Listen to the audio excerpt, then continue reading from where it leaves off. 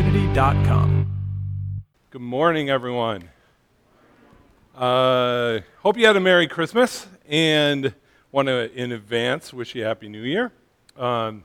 Really excited to start off the new year heading into this series, 1st and 2nd Samuel, that we're diving into. I think there's a lot of great things here, a lot of practical things that will be helpful for us, but just a really significant couple of books of the Bible that we're diving into. And so throughout this series, we're going to kind of work through it. And I'm just kind of previewing how we're diving in this morning. The first few chapters we're going to go through fairly slowly. We're going to look at those chapters a little bit more in depth, and then we'll start to pick things up as we go along. There's really three main segments that we'll be focusing on, and we'll cover this from like now until Easter. But the first segment really revolves around Samuel, and we'll get into the start of his story this morning. The second segment is about Saul, Israel's first king, and then the third segment will be about King David. And so it'll just go maybe a couple of weeks in each segment, and we'll be rolling through. So as we do that, if you want to, in your Bible, you can open up and follow along on the mornings. You can open up in your Bible app, but we will have text on the screen as well if you're more comfortable with that. Now, a little bit of background information when it comes to Samuel, the books of Samuel, before we dive in. Originally, this was like one big work that had been divided into two. It had been broken down into two parts. Some of it was written by Samuel. But much of it occurs after his death. So, those parts were not. He did not write those parts. Most Jewish scholars believe that it was written by Samuel, Gad, and Nathan, these three men who were like prophets of God. And they kind of recounted these events historically as they unfolded. The events of 1st and 2nd Samuel take place around 1,000 years before the time of Christ. Again, three main characters we'll focus in on: Samuel and his life, Saul and David, and spend a few weeks on each of them. Now, if you go back to the beginning of Scripture, what we see in the history as God is at work in the lives of people, God had pretty much spoken directly with his chosen person or people, leaders, directly throughout his journey in the scriptures that we read about, like Abraham and Isaac and Jacob and Joseph and Moses and Joshua, right? God spoke to them directly and led the people through those individual leaders. But as 1 Samuel begins, it had been about 300 years since God led the people under Joshua to inhabit the land that he had promised to them. He was the last one God had spoken through in kind of a prophet leader-like form where he led all of the people. And so over that time, the Jewish people and the tribes, the 12 tribes, had settled into specific areas of the land.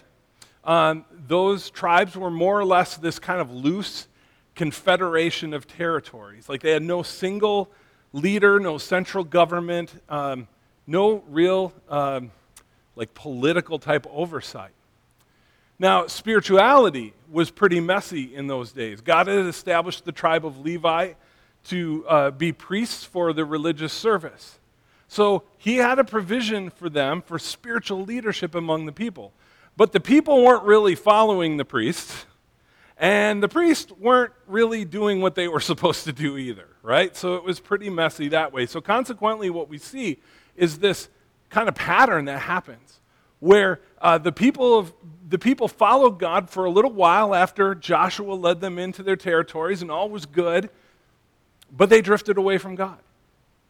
And then God disciplined them, right? He would usually allow an enemy people to come in and to oppress them or to take over them so that they would cry out to him and turn their hearts back to him. Now, that seems like, boy, that's a cruel thing that God would do, but in all honesty, if you look in Scripture, he told them that's what was going to happen. Right? If you drift off from me, this is going to happen. Other people will come over and take over, and then you'll cry out to me. And God, in his mercy, would have compassion on them. So he would raise up someone to deliver them out of that oppression. And those were the time of the judges. Right? He would raise up a judge to set them free. Now, once they had that freedom, they would go back to following God for a while. They would drift back into sin. They would turn away from him.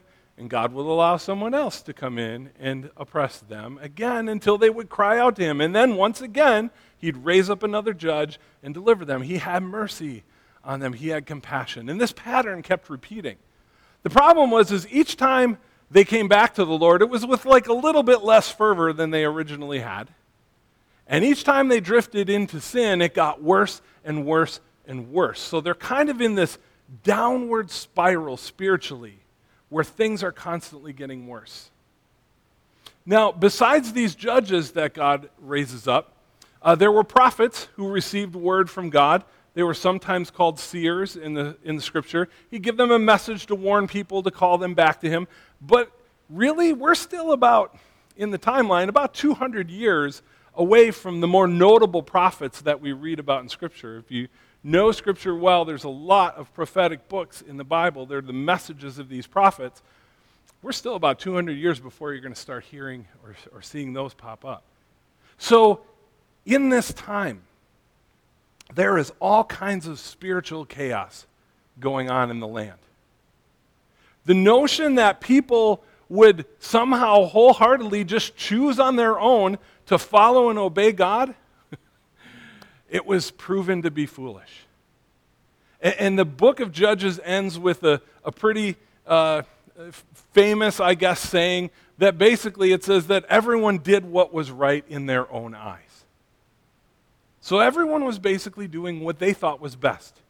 And what they thought was best was nowhere near good enough. It was nowhere near what God hoped for them. So this is the scene, this is the situation that's taking place as we dive into 1 Samuel. And in the midst of all of this chaos and this spiritual mess, we kind of zoom in on one particularly troubled woman named Hannah, who's facing this agonizingly painful situation. And yet in the midst of it, she turns to the Lord for help, and he hears her. As we dive into this story, my hope this morning, my prayer this morning, is really that this particular story, we would be able to identify with this particular woman and what she went through. And maybe think about situations or circumstances in our lives where we can say, yeah, I can relate to that. Okay, so let's pray as we dive into God's Word this morning. And Father God, we thank you for your words. That these are more than just stories, but they're things you want us to know about your character, your nature, your heart. They're things that you want us to see in the characters in these stories that help us kind of fashion our lives around what you long for them to be. And Lord, as we dive into this series and into this text this morning, would you just prompt on our hearts where we need to recognize just the difficulty that we sometimes have in trusting that you are an incredibly big God. And God, as we dive into this, would you speak to us? Each person that's here we know is coming into this morning in a different place, in a different circumstance. And yet you speak to each one of us directly if we open our hearts to you. So we want to do that this morning. Just guide us and lead us in this time, we pray. In the name of Jesus. Amen. Amen. All right, so let's dive in. 1 Samuel, starting in verse 1 of chapter 1. And we're going to go, by the way, today through verse 16. So just for catching your bearings there. There was a certain man of Ramathaim Zophim of the hill country of Ephraim, whose name was Elkanah, the son of Jeroham, son of Elihu, son of Tohu, son of Zuph, an Ephrathite. Someone from Ephraim, right? He had 2 wives. Okay, so the first person we hear about in this story is Elkanah of Ephraim. And that's about really all we know about him besides some lineage, right? Some lineage, some things that are going on, where he comes from, what clan he's a part of. He isn't particularly notable, really, or anything, except that he has 2 wives. Now, at times in the Bible, we do see men who have multiple wives. I think it's important to realize that this is really not portrayed favorably. Okay? It's really not. There are almost always big issues that are occurring whenever we read the stories of these imperfect people.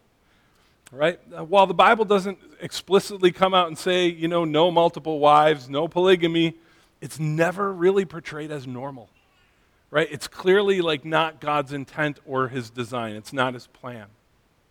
And remember, people are doing what was right in their own eyes, not necessarily what was right in God's eyes. So Elkanah has 2 wives, and we're going to see there's great conflict between them. In verse 2, the name of the one was Hannah, and the name of the other Peninnah. And Peninnah had children, but Hannah had no children. Now this man used to go up year by year from his city to worship and to sacrifice to the Lord of hosts at Shiloh, where the 2 sons of Eli, Hophni, and Phinehas were priests of the Lord. On the day when Elkanah sacrificed, he would give portions to Peninnah his wife and to all her sons and daughters. But to Hannah he gave a double portion because he loved her, though the Lord had closed her womb. Okay. Infertility in this time was perceived to be a curse of sorts. Right? It was normal for a woman to be able to give birth to children. Not having children was seen as being rejected and unloved by God. Even though in some cases it wouldn't have even been the woman's fault. Right? It may have been her husband who was infertile. But here we know the issue lies with Hannah, because Peninnah didn't have any trouble getting pregnant by Elkanah. So the issue was definitely with her. Her barrenness for her would have been this incredible source of grief and shame and disgrace. That's how it would have been perceived. In verse 6 says, and her rival used to provoke her grievously to irritate her because the Lord had closed her womb. Now again, consider this. So Elkanah has 2 wives, and they're called rivals. Nice family dynamic, right? They're rivals with each other. They feel they're in competition with each other. Why? Because the reality is they are. Right? One wife will be favored and the other one forgotten. And that could change. It could shift depending on the season of life, how the husband felt, that sort of thing. Now, it might feel better, I guess, if you were maybe the wife who was favored a little bit more. But it still couldn't feel good for either one of them to be sharing this man between them. You can only imagine the kind of bitterness and frustration and hurt a situation like that would bring. Verse 7 says, so it went on year by year. As often as she went up to the house of the Lord, she used to provoke her. Therefore Hannah wept and would not eat. So Peninnah, she provokes Hannah each time it says they went up to the house of the Lord. Now, the text indicates that Peninnah had a number of sons and daughters, plural. Sons, plural, daughters, plural. That means there had to be at least 4 kids total, right? It's likely there were even more, but there were at least 4. So practically that's what, at least 5 years or more that this had gone on? Probably even significantly longer that she was being provoked. That's a long time to endure that kind of behavior and attitude thrown her way. But it seems like there's even more to it than just being provoked by a rival, because Peninnah is mocking her when they went to worship. when they went to worship. I mean, think about that. That's like the opposite of what should be going on when we go to worship, shouldn't it? Right? Like a real encounter with God should be something that stirs up a love for people, a compassion for people, right? For someone, especially who's hurting like Hannah is.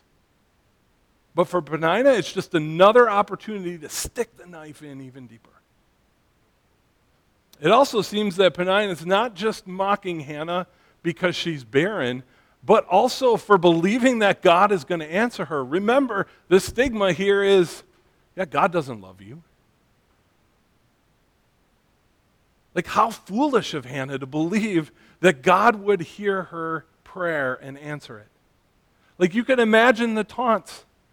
You naive woman, why do you keep asking God for a baby? God isn't listening to you. He's the one who closed your womb in the first place, probably because of some terrible thing you've done or some terrible kind of person you are.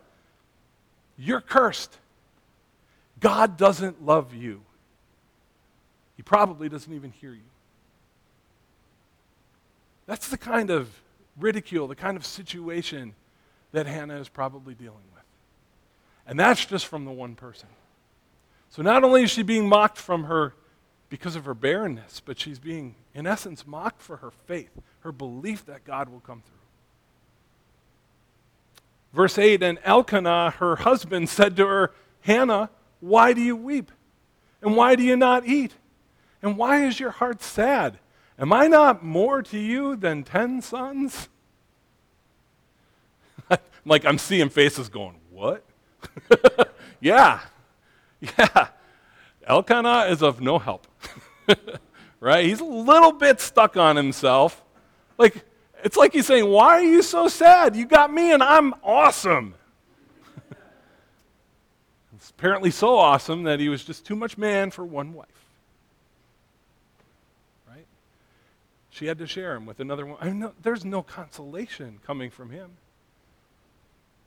Verse 9 says, after they had eaten and drunk in Shiloh, Hannah rose. Now, this is a small detail, but I think it's significant because it shows something about Hannah's character. Right? After they had eaten and drunk in Shiloh, Hannah rose. So her husband says, why do you weep? Why do you not eat? And she, despite his insensitivity, she still showed him the respect and did what he asked of her. I mean, that's kind of commendable. And after this, she rose. Now, Eli the priest was sitting on the seat beside the doorpost of the temple of the Lord. Okay, now this seat was likely a chair, like a throne of state kind of thing, where the high priestly judge would sit. Right? He would serve either as a judge, someone who would hear the disputes and answer those who came to him for advice, but as high priest, probably to also inspect and direct the worship of God that was going on as needed. So, like, we find out right away that Eli is a priest with great authority at this time. Okay? And verse 10 says, she, talking about Hannah, was deeply distressed and prayed to the Lord and wept bitterly. And she vowed a vow and said, O Lord of hosts, if you will indeed look on the affliction of your servant and remember me and not forget your servant, but will give to your servant a son, then I will give him to the Lord all the days of his life, and no razor shall touch his head.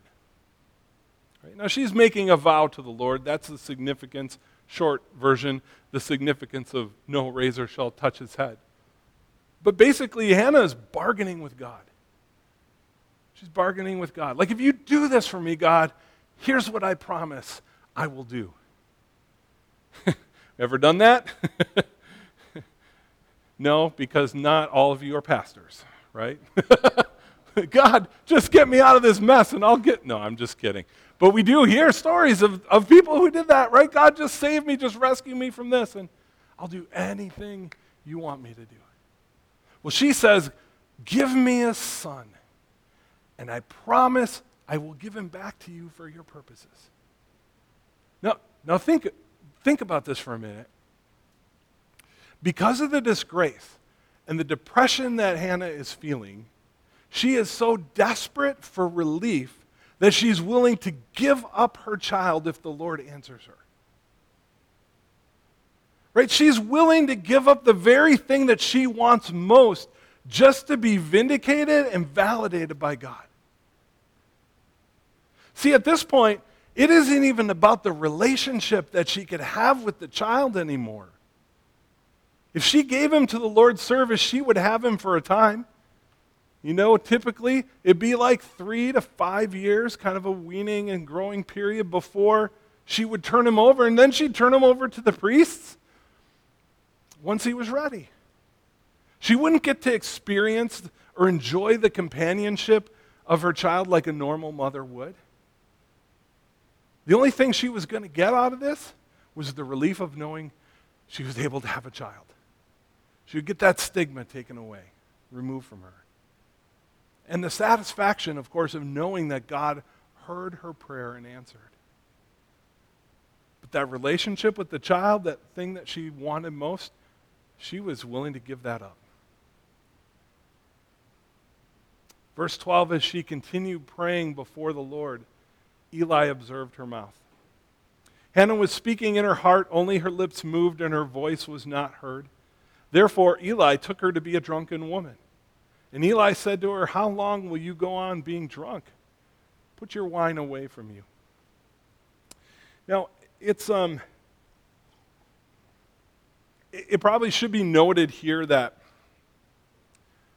most of these temple prayers that were made would be done kind of publicly, verbally, like spoken out loud. So, in fairness to Eli, he sees this and he thinks that's something that's different. But Hannah, what's going on? She's so depressed that her words were not audible. She's praying and her lips are moving, but you can't hear her. And Eli, of course, thinks, oh, she's drunk. What else would be going on here? Real sensitive. But Hannah answered, "No, my Lord. I'm a woman troubled in spirit. I've drunk neither wine nor strong drink, but I have been pouring out my soul before the Lord. Do not regard your servant as a worthless woman, for all along I have been speaking out of my great anxiety and vexation." She hasn't been, pouring back the wine. She's simply pouring out her heart. She's pouring out her soul to the Lord. Like, what a beautiful statement. Now, obviously there's more to this story, and we're going to continue on this next week. Spoiler alert, she has a baby, and his name is Samuel. He turns out to be something pretty significant.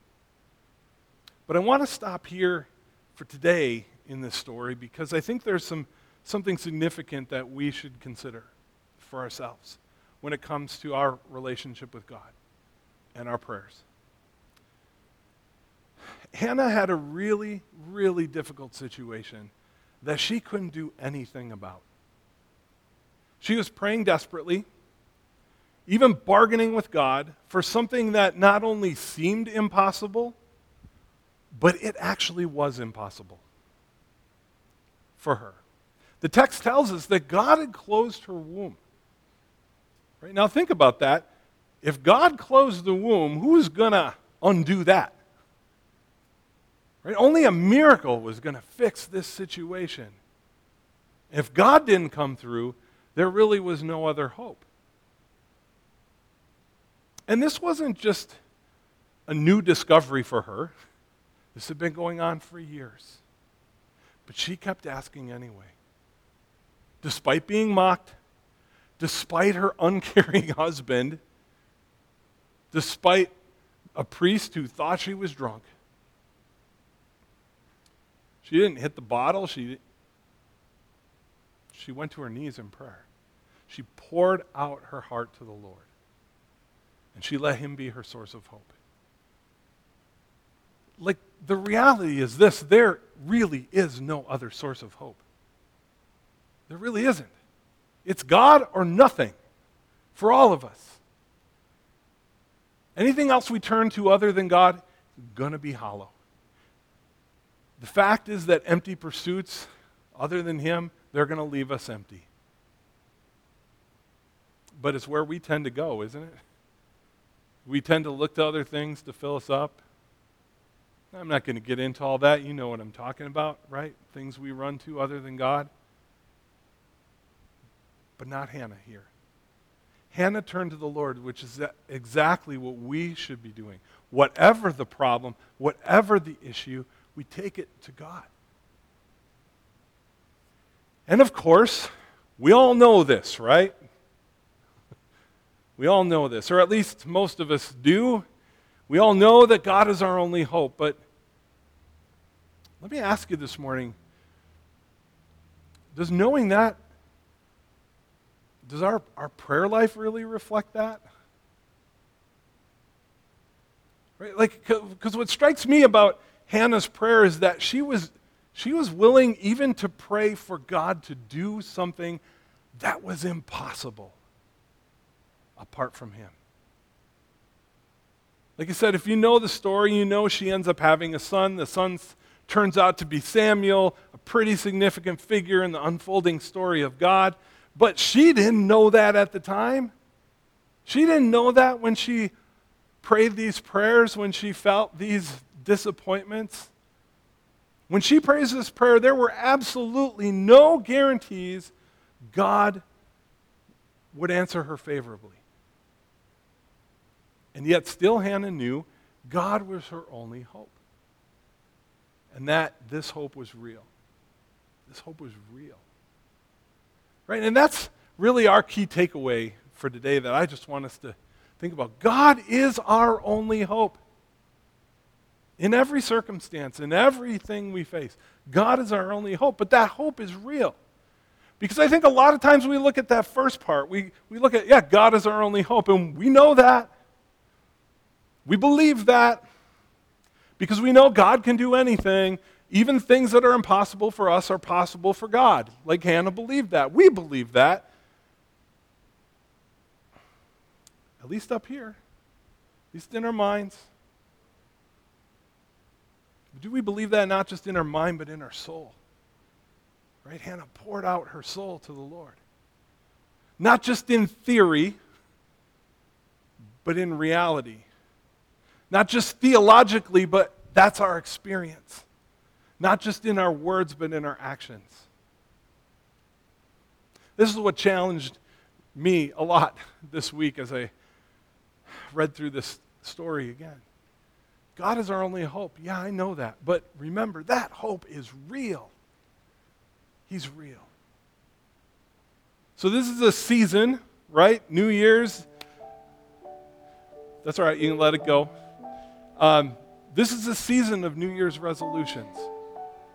Right? We all have hopes for the new year that things will go differently or better than before. And I want to ask you today, what about your spiritual hopes? Not just I want to lose a few pounds. I want to read more. I want to do this. I want to do that. I want to go on. What about your spiritual hopes? Like, what do you want to see God do? What are you crying out to God for? For instance, like who do you want to see come to know Jesus that doesn't know Him yet? What kind of impact are you hoping to have on those around you? What's the stronghold or strongholds in your life that you need a breakthrough? You need something to change.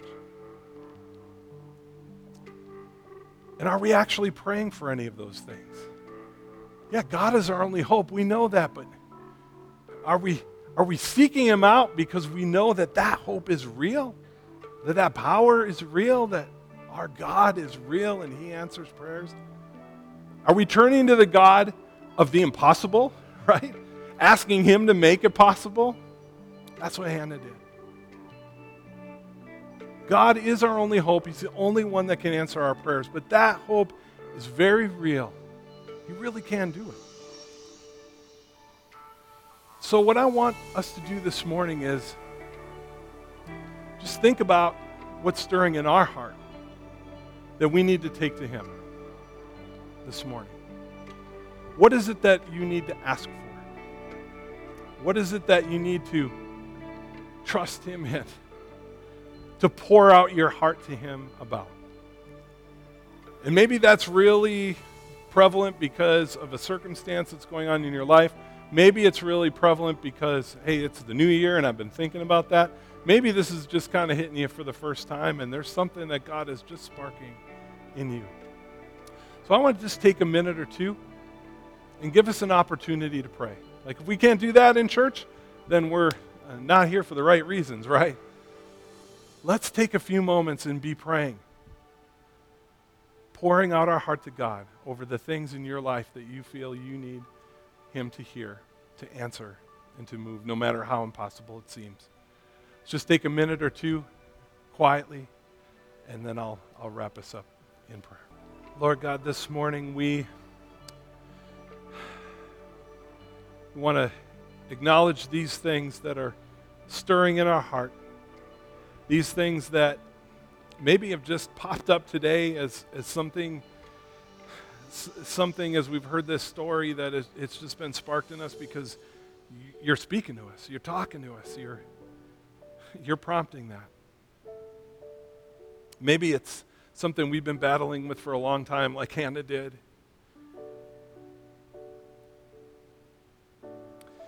Maybe it seems like a small thing, but it's really, really aching our heart. Maybe it is not a small thing at all. It seems impossible. It is impossible for us. You, God, are our hope. You're our only hope. And so these things that are stirring in our heart, these prayers, we're offering them to you. We want to offer them in faith. We want to trust you. We know that's not always easy, but help us to trust you and to know that you are a God who is real, who answers prayers, who works in incredible ways, who can do the impossible. You can do anything. There is no such thing as impossible for you, even though it feels that way for us. And we know that when we offer our prayers to you, we might not always get the answer that we're wanting. We're trusting that you hear us, that you know what's best, and we offer these prayers to you in hope, in faith, trusting that whatever you deem best is really what's best for us. Hear us, God, this morning. And Lord, answer these prayers according to your will. Help us to continue to pour out our hearts like Hannah did in big and small ways, to be seeking after you and to do it with all that we are. In the name of Christ we pray these things. Amen. Guys, I just want to say this as we close, and Scott's going to come on up and close us with some announcements. I want to say this as we close, that it's been, I can't share details, but I can say that there's been a lot of difficult things that have been popping up in people's lives, even in the last 24 hours or so. And, sometimes when that's going on, we know that God is up to something good. And whether we want to believe it or not, we know that there's an enemy who doesn't want that something good to take place, right? So be encouraged. Be encouraged that the difficulties that you may be going through, God is longing for you to come to Him. And I think He's up to something here. So thanks for being with us this morning. Scott, would you close us up with a few announcements?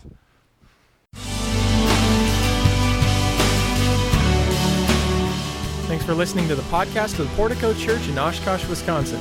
You can find out more about our church at porticocommunity.com.